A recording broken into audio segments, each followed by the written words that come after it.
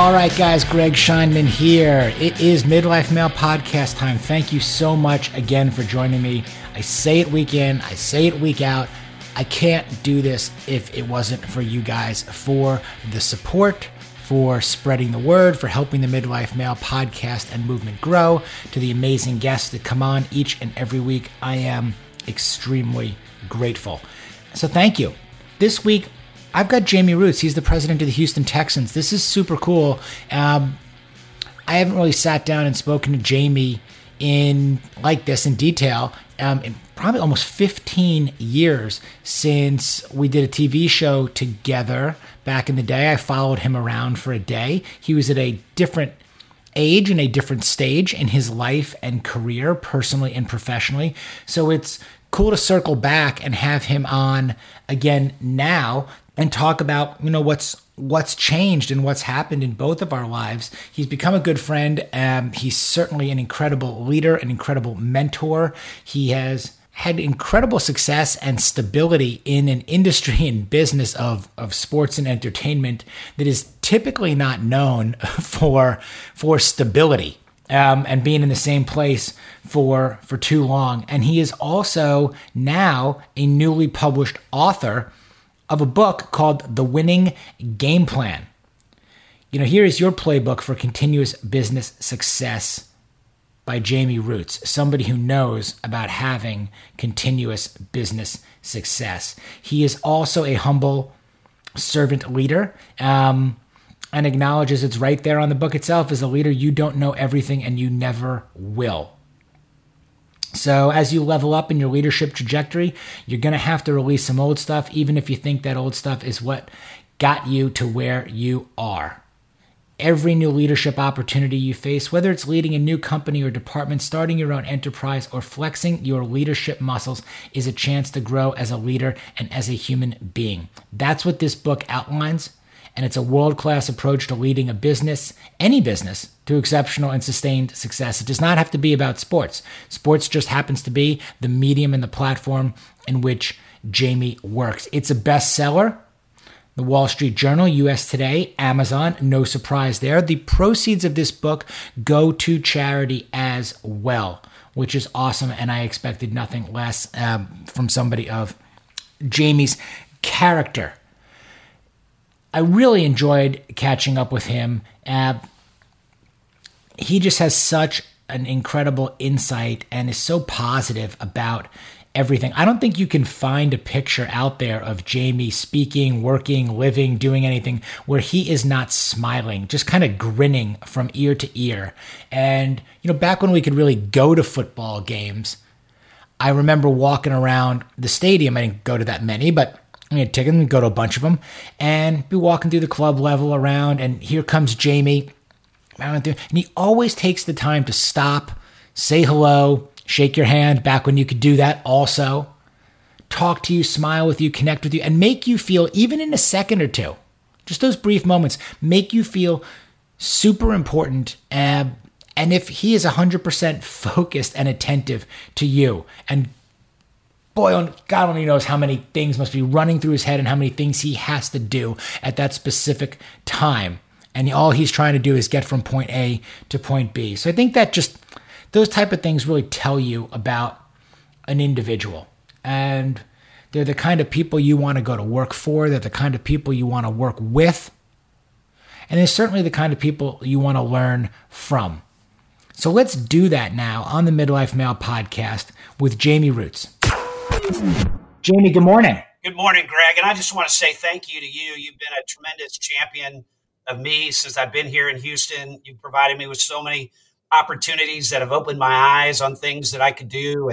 And there's, success has many fathers and mothers, and you're one of them.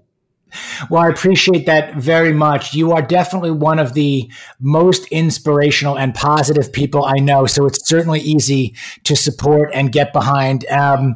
What was it, man? It was about almost 15 years ago that we did a TV show together. Yeah. Yeah. And it was, we had that Brady Bunch moment in the morning where you came over and visited with my family at 7:00, and you don't know how hard it was for us to get their faces clean and get them in clothes that looked presentable. But we looked like we were from a Norman Rockwell painting, but that's not the way it normally is. Well, you did it very well. And again, the consummate, family man with your kids, your wife, Melissa, and, what a great kind of pillar of the community you guys have become. I want to talk a little bit. I'm going to farm all over you for a while here, but I want to talk a little bit about, even just that time period. You go back 15 years, you've been on 40 under 40 lists multiple times, and here we are now. How do you perceive things or see things differently now, kind of at this age and stage than maybe when we did first sit in that, in that kitchen, at your house? Well, at that point, I mean, if you imagine a mountain climber, at that point, I was about halfway up the mountain. There was a lot I still needed to learn, and I needed to demonstrate my commitment to my family and to our community, and certainly was still developing as a leader. I feel now that, I'm at the top and I'm turning back around to help others up the mountain. That's part of this, the rationale for the book that I've written is I think I've been blessed to have so many great mentors, so many great influences. I mean, whether it's Harvard or Indiana or Clemson, all of the great publications that I've read, the books that I've read, the podcasts I've listened to, and I've just tried to, consolidate that into something that people can digest. And hopefully, as I have in all of the books that I've read, they can walk away with a couple of things that they can be doing immediately to improve their lives, whether they're business people, leaders in sports, you want to raise a great family. All of these principles are applicable to anything you want to do in your life.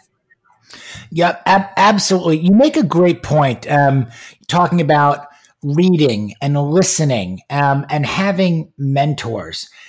I feel like people get so caught up, guys that get so caught up in you were mentioning, pushing the boulder, up the mountain, climbing that mountain, the hustle and the grind, and kind of the busy in a way versus productive, that it's really interesting for you to talk about reading and listening and having mentors. Talk a little bit, about that too, about finding the time and why that's so important to you.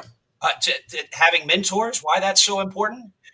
Just I guess the difference between, just you're grinding and you're doing and you're working versus taking the time to step back again to read and listen and be around other successful people. Well, when I first started, maybe it was here I would say in Columbus, my vision was at some point in time, I'm going to get to a place where I work because I want to, not because I need to.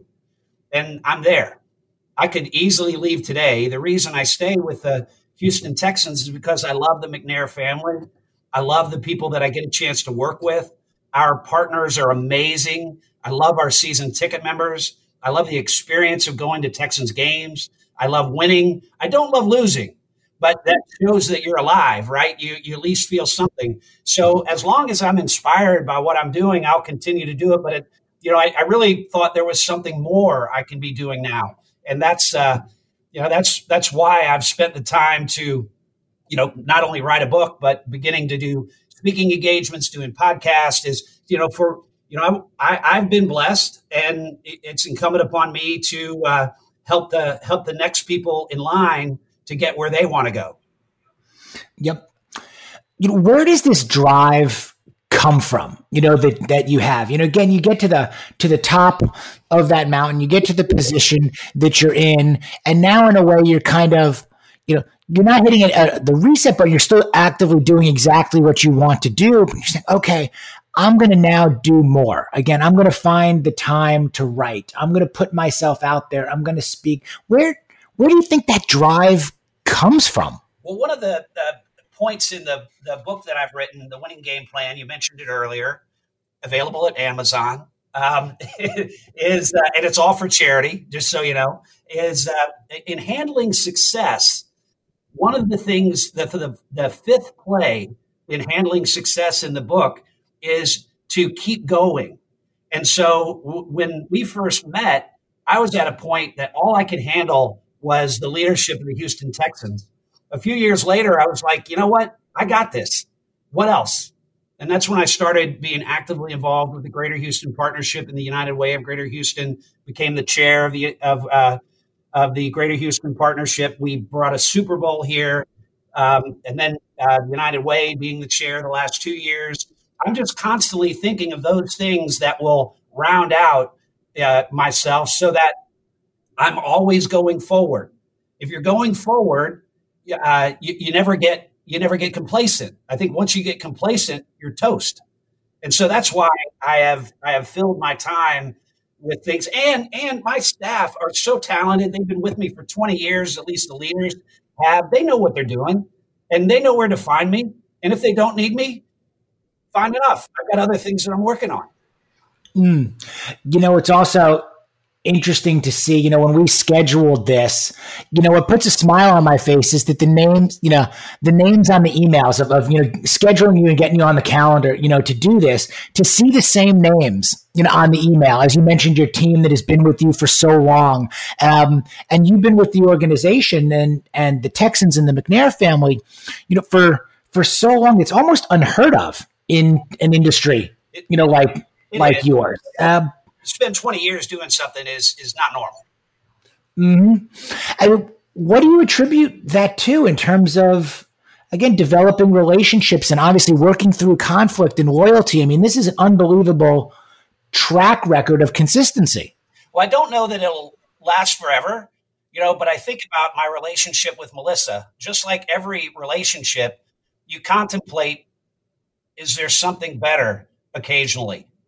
And the answer has come back every time. Nope. She's beautiful. She's supportive. She's sweet. She's a great mom. We make a great team. And just like with work, should I be doing something else? What else would I do? I've never had a good answer for that. But at some point in time, I'm sure I'm going to have to contemplate that. But the answer has always been, I work for great people. I have great people working for me. And what we do is really important. And so until I come up with an answer that's different than the one I've had for 20 years, I'm just going to keep doing it. We jump right in and you just, again, radiate positivity. And it's, I see it at the games, we're walking around, I'll pass you. I mean, there's always a smile on your face. You're waving. We've been at a number of different functions, together and then in and around the neighborhood. Are you always this positive, or is there a time that you take for yourself, like a private place or something you do where, hey, I allow myself to go negative, a little bit, where things do get to me? Not anymore. Not anymore. I do believe there's a quote from Gandhi that, be careful in your thoughts because your thoughts become your words. Be careful in your words because your words become your actions. Be careful in your actions because your actions become your habits. Be careful in your habits because your habits become your destiny. So by the law of transitivity, your thoughts create your destiny. And why in the world would I want to have negative thoughts if I want to have a positive destiny? I was reading a book rereading a book by Napoleon Hill yesterday. It's called, Zig Ziglar, See You at the Top.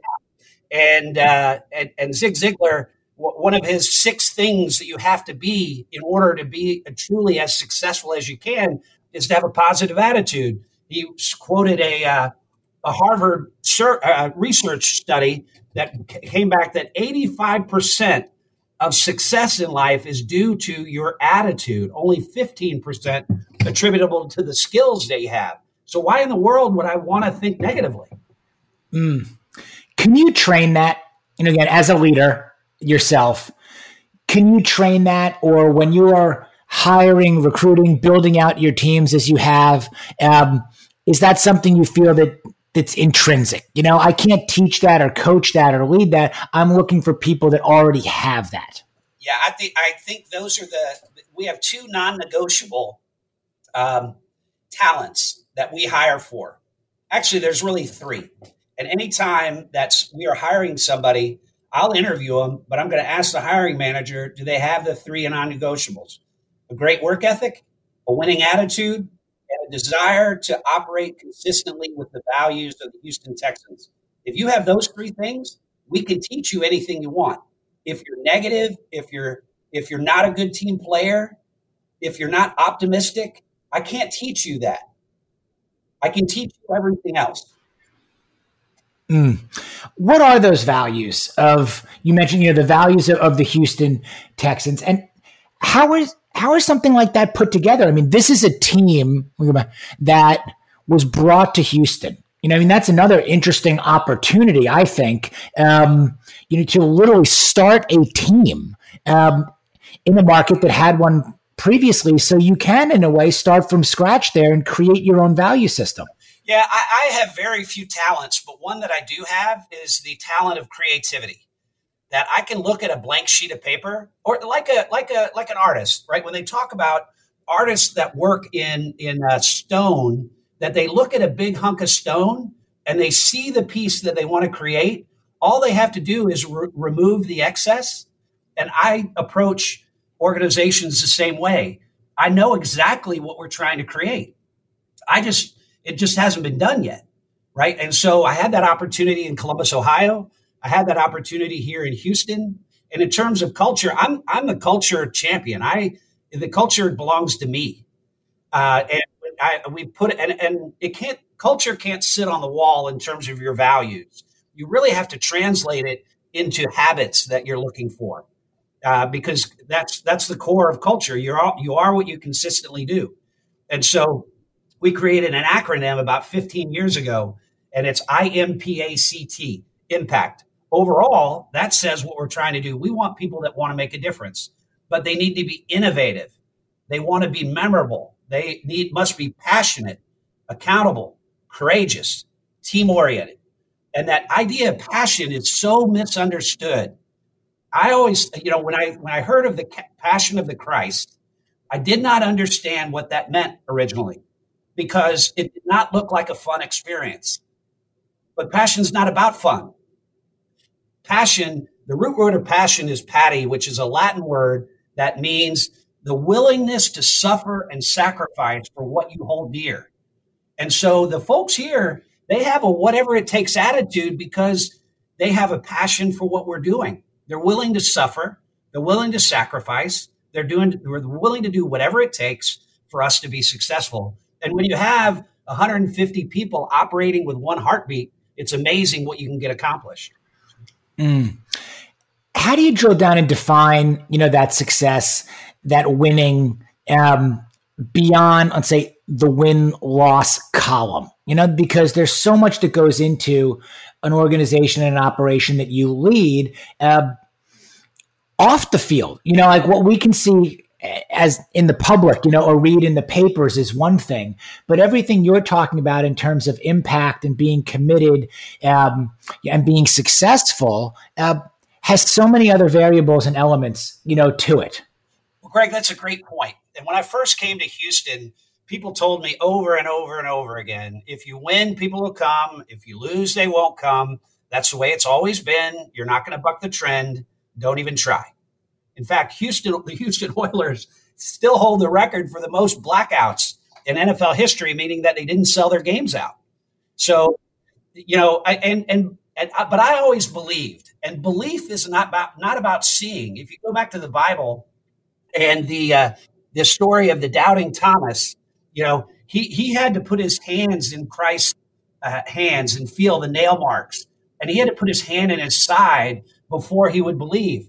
And Christ said, now you believe, but blessed are those who have not yet seen and still believe. And so I had just a hardened belief that we could buck the trend. I got the right people around me that also believed in that vision, and we've been able to do it. We've sold out every game we've ever played. We have a wait list of 30,000, and it's because we have these three imperatives: win championships, and it's not about actually winning. It's about being totally committed to winning, doing whatever it takes to build a winning franchise. Number two, create memorable experiences. Experiences are much more valuable than items, than physical items. And if you create an experience that touches people emotionally and it bonds people together, that's priceless. So you really can't charge too much for it. And then number three is to do great things for Houston. We have to be, a strong Houston leads to a strong Houston Texans. And And those are the only three things we do, but we do them better than anybody else on the planet. Yep.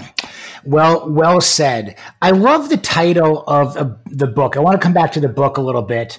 The winning game plan, and particularly, I love the playbook. I love the playbook. Tell me a little bit about when you started designing your personal leadership playbook. Well, it was about 30 years ago. And I've just been adding to it. I'm an avid, or have been historically, as you know, an avid public speaker. So over the last 30 years, maybe the last 3 or 4, I don't do keynotes anymore because it just takes too much time. I'll do an interview, no problem for anybody, but I'm not gonna spend the time to create the keynote. But what I did originally was someone would call and say, "Hey, we've got the Association of Plumbers and Pipe Fitters that are coming together. We've got 1,000 people. We'd love for you to do the keynote." I'm like, "Great. How about leadership?" Great. So I would just sit and think about what is the most interesting leadership concept that I'm working with right now, that I'm trying to make part of my repertoire. And the best, I've just found that when I was at Clemson, the soccer team, I was the guy that our players would come to and say, "Jamie, teach me this school-wise." And so I would sit down and I would teach them concepts. And it was a kind thing for me to do for them, but it was actually even more important for me, because if I could teach it to somebody else, I really knew it. And it's the same thing with these keynotes, that if I could put together a well-organized conversation over an hour about a leadership concept, I absolutely had it down. And so all I had to do with this book is take all of those keynotes and maybe a few other added elements, write some stories that illustrate that, and I was done. When you talk about writing, is that process for you? Is it actually sitting down and writing? Is it voice notes? What's your process? Is it throughout the day? Just boom, thoughts pop in, or you culminate something? I'm fascinated by how the writing process takes shape. Well, as you can imagine, I had zero experience in it, but my publisher assured me that that it would work out fine. They would coach me through the entire process, and they did. They did a great job. Anita Henderson was my editor, and if you ever want to write a book, call Anita. She's in Atlanta.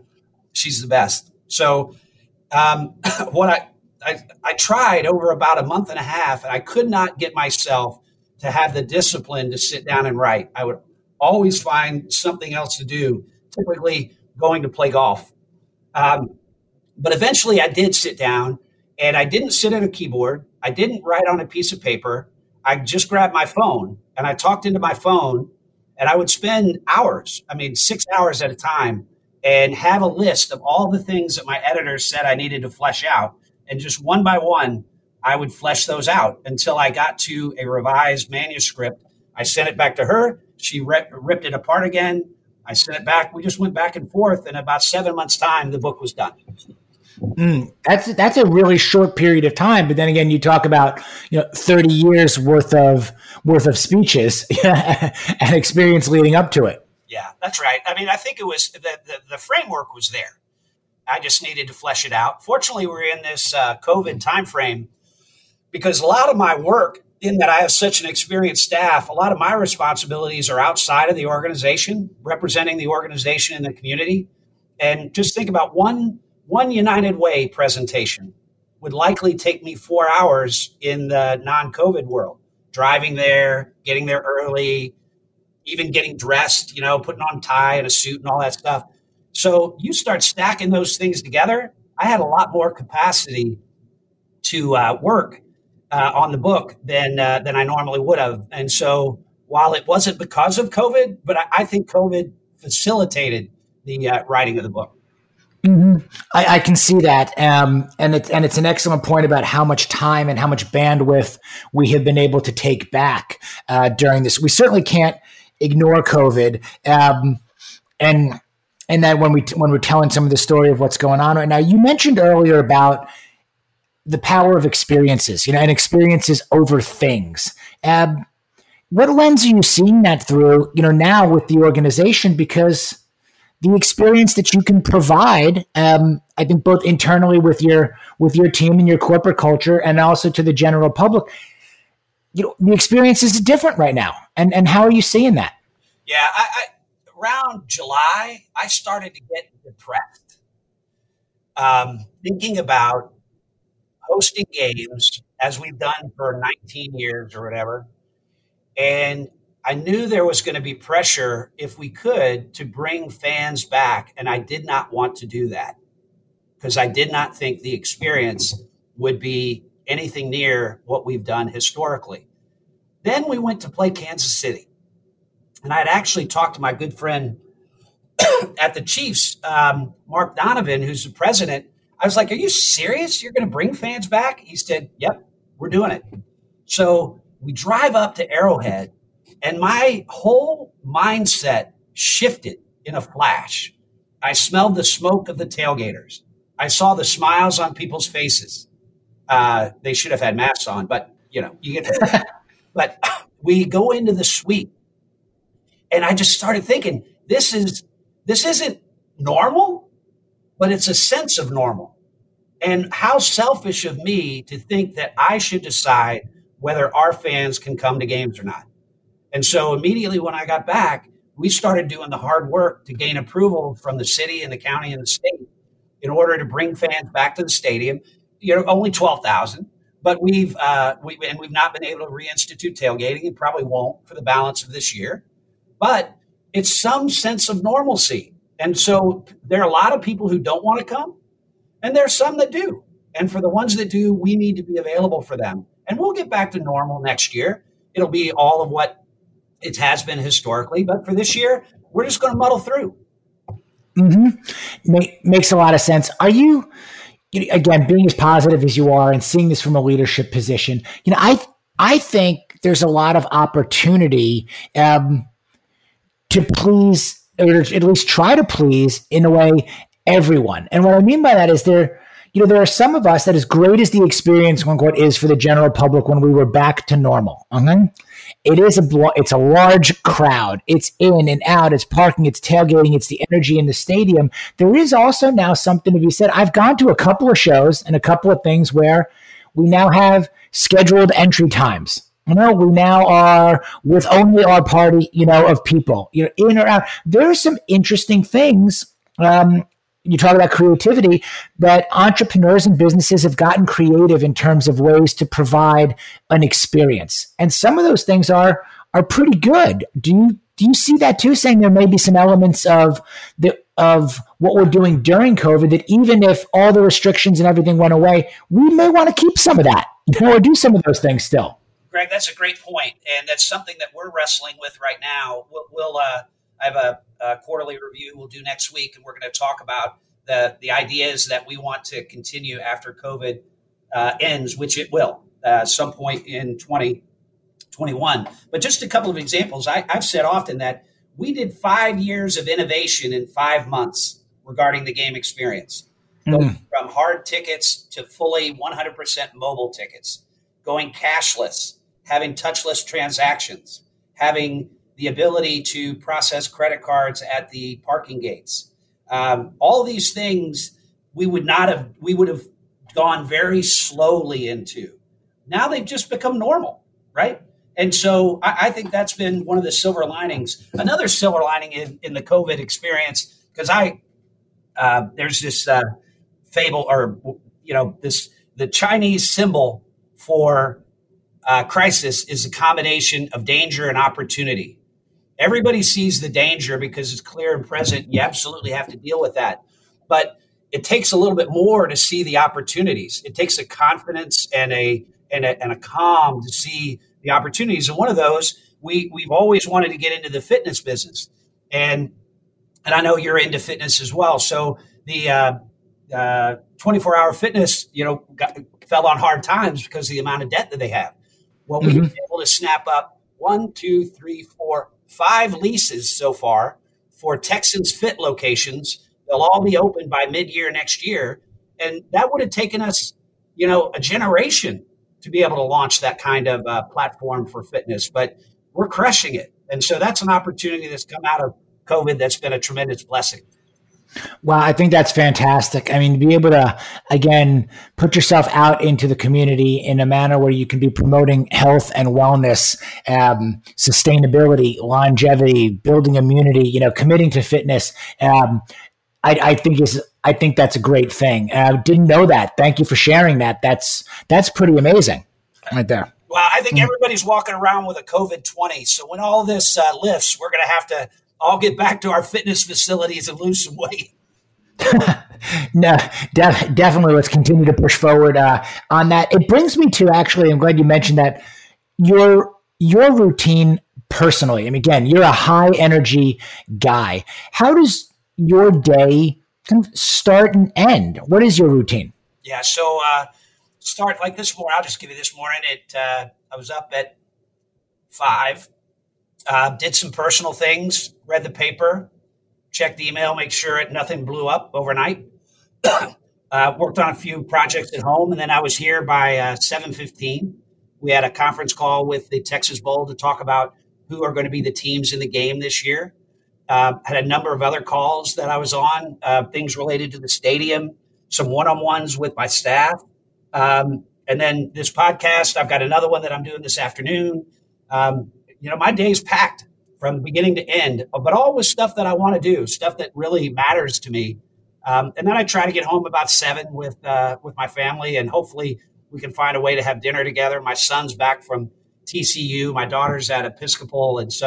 And she's very active. She's got cheerleading and she's got lacrosse and she's got her buddies. So we can only get together a couple of times a week.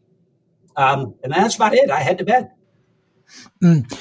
How has it been on the kids? And how have you been approaching the situation as a family? Are they back to normal in school in their sports, as you were mentioned? Or what was it like when they weren't? Did that change your day-to-day? Feel that there were voids, that you were trying to fill in their development? I mean, I've got 2 boys myself. We've talked about this. It's been a challenging time. Yeah, my son Chris was in his senior year of high school, so the spring was really difficult. But credit to them, neither one of them complained.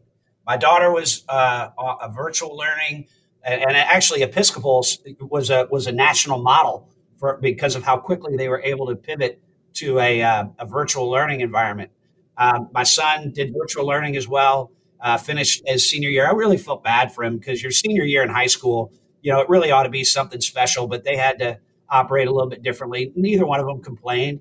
Now that we've gotten to the fall, their lives are fairly normal. I mean, still some virtual education going on for both of them, but for the most part, Chris has had a very normal freshman year in college. He pledged to a fraternity. He's Lambda Chi up at TCU. Caroline's been doing her cheerleading as normal. Hopefully lacrosse can be close to normal. So, it really hasn't been, I can't say it's not been that hard on them, but I'm proud of the way that they've responded to it, because maybe there's something they've picked up during the time that they've been in the household with me, that it's not what happens to you, it's how you respond that makes the difference. Absolutely. You had talked about also, one aspect of leadership. You had mentioned conflict. How do you approach conflict resolution? And again, I just feel like with the longevity that you have had with one organization and the loyalty of the team, you must, like any relationship, marriage, business, professional, there are conflicting times. There are times. How do you deal with that and kind of resolving conflict, and then also, maintaining and enhancing those relationships? Yeah, relationships are so incredibly important. As you ascend in any organization, you less and less do things and more do people. And doing people requires a tremendous amount of emotional intelligence, what they call EQ. Your IQ is, how smart you are. And the bad news on IQ is it's totally fixed. You can't improve it. You can't change your IQ. The good news is in business, you only need a modest amount of IQ. What you need a lot of is EQ, emotional intelligence, understanding your emotions and the triggers that cause you to go off and dealing with those, and then understanding the emotions of others and finding ways to not trigger their emotions, keep everybody calm, because the goal is to stay out of what they call amygdala hijack. And the amygdala was put in place when man started, when they were like saber-toothed tigers. And you had to have that instinct of, okay, do I eat this or does it eat me? And if it eats me, I got to either fight or flight. And you really have to keep yourself out of that natural condition in order to have good relationships, in order to resolve conflict, in order to create, great partnerships. And you can develop it. It's not hardwired. It's not fixed, but it takes disciplined practice. You're doing things like keeping a journal each day and defining what are the things that really got me fired up, both good and bad. And remember next time when that happens to take a deep breath. It's all going to be okay. In fact, there's a movie by the name of The Best Exotic Marigold Hotel. It's actually a pretty good movie. I just happened to be on a flight coming back from the West Coast, and it was on. I turned it on. But there's this line, Sonny is the innkeeper, and he's from India. And I'll paraphrase. He says there's an Indian proverb that everything will be all right in the end. And if it's not all right now, it just must not be the end. And that's really the core of emotional intelligence, staying calm, cool, collected. Don't let anybody get to you because nobody can get to you without your permission. And so embracing that is so incredibly important. Understood. I just wrote that down. You mentioned journaling also. Is that something that you do? Do you journal daily? I did at one point in my career. I feel like I've developed an ample supply of emotional intelligence. And I do find myself from time to time that I'm like, all right, this could trigger me. So I'll take a deep breath. I'll walk away. It's Christ-like, turn the other cheek. Somebody slaps you, give them the other cheek, and eventually nobody likes to beat up on somebody else. When you lead with grace and kindness and concern for others, it just all seems to work out. Do you have a particular favorite passage of the book or chapter, the one where you're like, this is where I want to start, or this is the one that I was really fired up to write? Well, there's three that I'll give you. The one was, I just love the story about the time, even though it was incredibly taxing and painful, the period around Bob McNair's passing, all of what happened. When you read that story, you can't make that stuff up, that all of those things could happen in such a short period of time. Packing my mom up in the middle of the NFL season, bringing her to Houston, getting her settled. Bob McNair passes, doing a funeral service in NRG Stadium, which our staff has never done. It was really just a remarkable time in my life.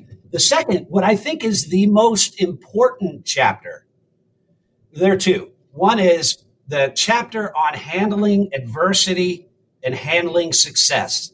My guarantee to you, if you read that and practice those 4 plays on either side, you can handle any adversity and any success. The challenge is people typically don't have the discipline and don't accept that it's as easy as those plays, but it is. And then number 3 is the conclusion. In fact, I kind of playfully say, hey, now that I'm at the conclusion, I'm not going to summarize everything because you've already read the book. But what I am going to do is tell you the 3 most important things that you need to know. And I go on to tell those 3, but they are the 3 most important elements of being successful. Did you get to the end, put the book out, and again, which is amazing that it is, all for charity, and it's doing so well. Congrats on all that. Did you get to the end? You read the whole book, start to finish. You finish with the 3 things. Okay. What did you leave out? Now, what are you thinking about for book 2? Right? You say, oh. That's interesting because I do have a file because I got to a point that it had to be done, the manuscript, and I kept coming up with, oh gosh, I got to tell them that. Oh, I need to put that in there. So I just started a file of sequel, and we'll get around to that at some point in time. But I do think, when I think about books that I have really admired, things like The 7 Habits of Highly Effective People, that's not a book. That's a platform. or Good to Great. That's not a book. That's a platform. And it's so applicable to so many pieces of everyday life that I see this book going the same direction. So it's the winning game plan as it relates to your family, the winning game plan as it relates to your children, your marriage. I do think it will become a platform, and that's where I see it going, is applying the same principles in a different environment. Mm-hmm. No, I like that very much, which again makes you refer back to it, as a platform, as a plan, as a playbook that you can keep referring back to, not simply just a narrative and entertainment, which it's both. But again, it's a tool, for you to utilize.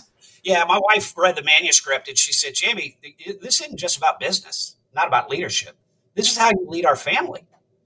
And that's where the light bulb went off. She's always smart like that. She knows stuff that I don't know. Well, I think it's a great point. I think,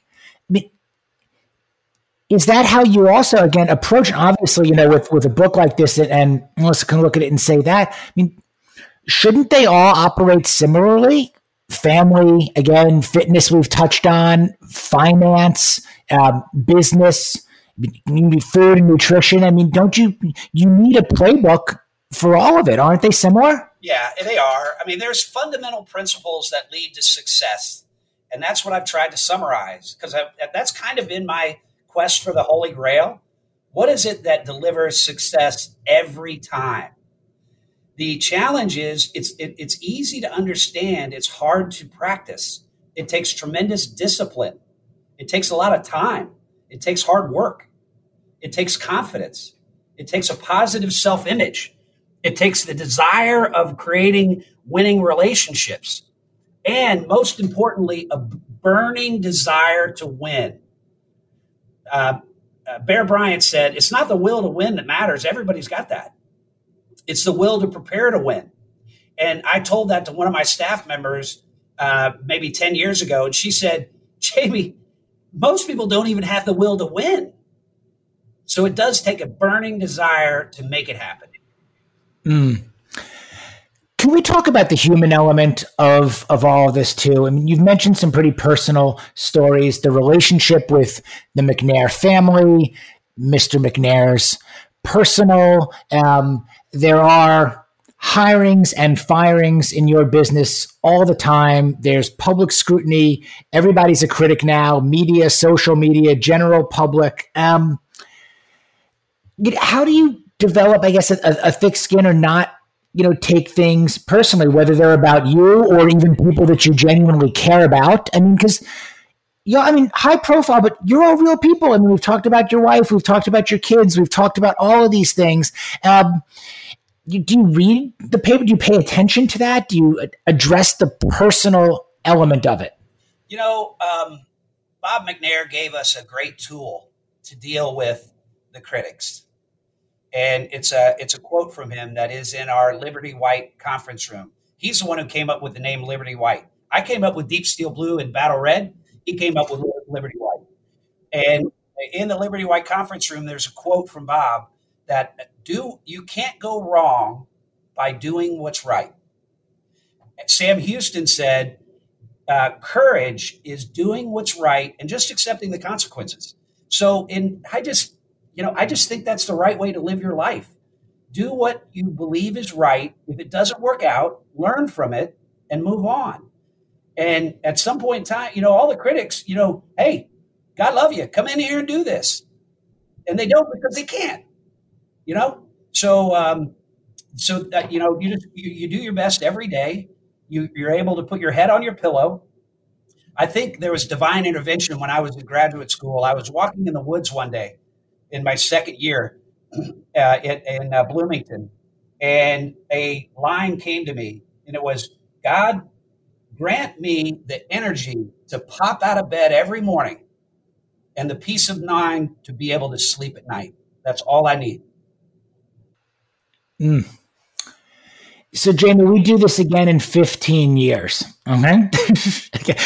we do this about every 15 years now. Where are you? Well, you're going to have to come down to the beach. So No, I hope I'm have several Super Bowl rings. I said the same thing to you. You were like, "What do you want to do next?" You've had great success. I said, "All that's left is winning a Super Bowl." And 15 years later, we're still chasing it, and we'll continue to. But it could be that I'm here. It could be that I'm on a speaking tour and writing and communicating with people in a way that I hope helps them, or it could be a combination of both. Which beach? But it won't be. I'm not going to be running another soccer sports franchise. Mm-hmm. Yeah. So which beach are we going to?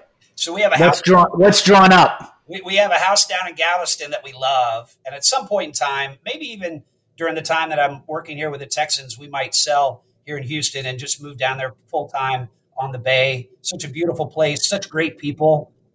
It's basically Pirates Cove-ish, and just a lovely place.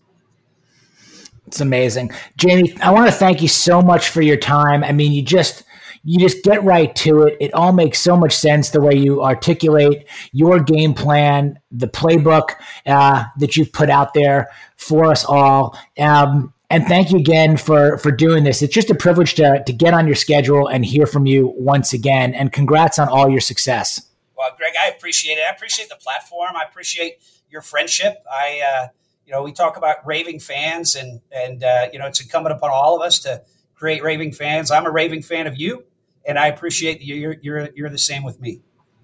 Well, thank you, guys. It is The Winning Game Plan, a proven leadership playbook for continuous business success. It is written by Jamie Roots. All of the proceeds go to charity. Which charity organization does this go to? Yeah. It's the Houston Texans Foundation, and our focus is being the champions for youth in Houston. I think someone in every community has to take up the mantle of developing the next generation of leaders. And that's the cause that we have focused our time on.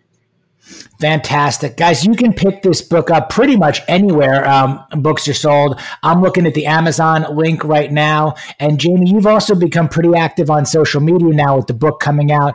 LinkedIn, Instagram, not hard to find. Right. All those social media outlets. And my primary outlet is LinkedIn. Just I do Facebook, occasionally, particularly around game day, because that's a fun place to be. But the business professionals are getting a constant stream of just paragraph thoughts, things from the book. And I'll put them out there. If people like them, they like them. And if they don't, fair enough. Terrific. Thank you once again, guys. If you like what you hear on the Midlife Male podcast, please give us that 5-star rating, leave a nice review, pick up Jamie's book, and thank you once again. Until next week, I am Greg Scheinman. Talk to you guys soon. Thank you. Jamie, hang on for one quick sec. Let's let this upload, give the people what they want. I don't want to lose any of these gems. And thank you once again, my friend. All right, buddy. Great being with you, Greg.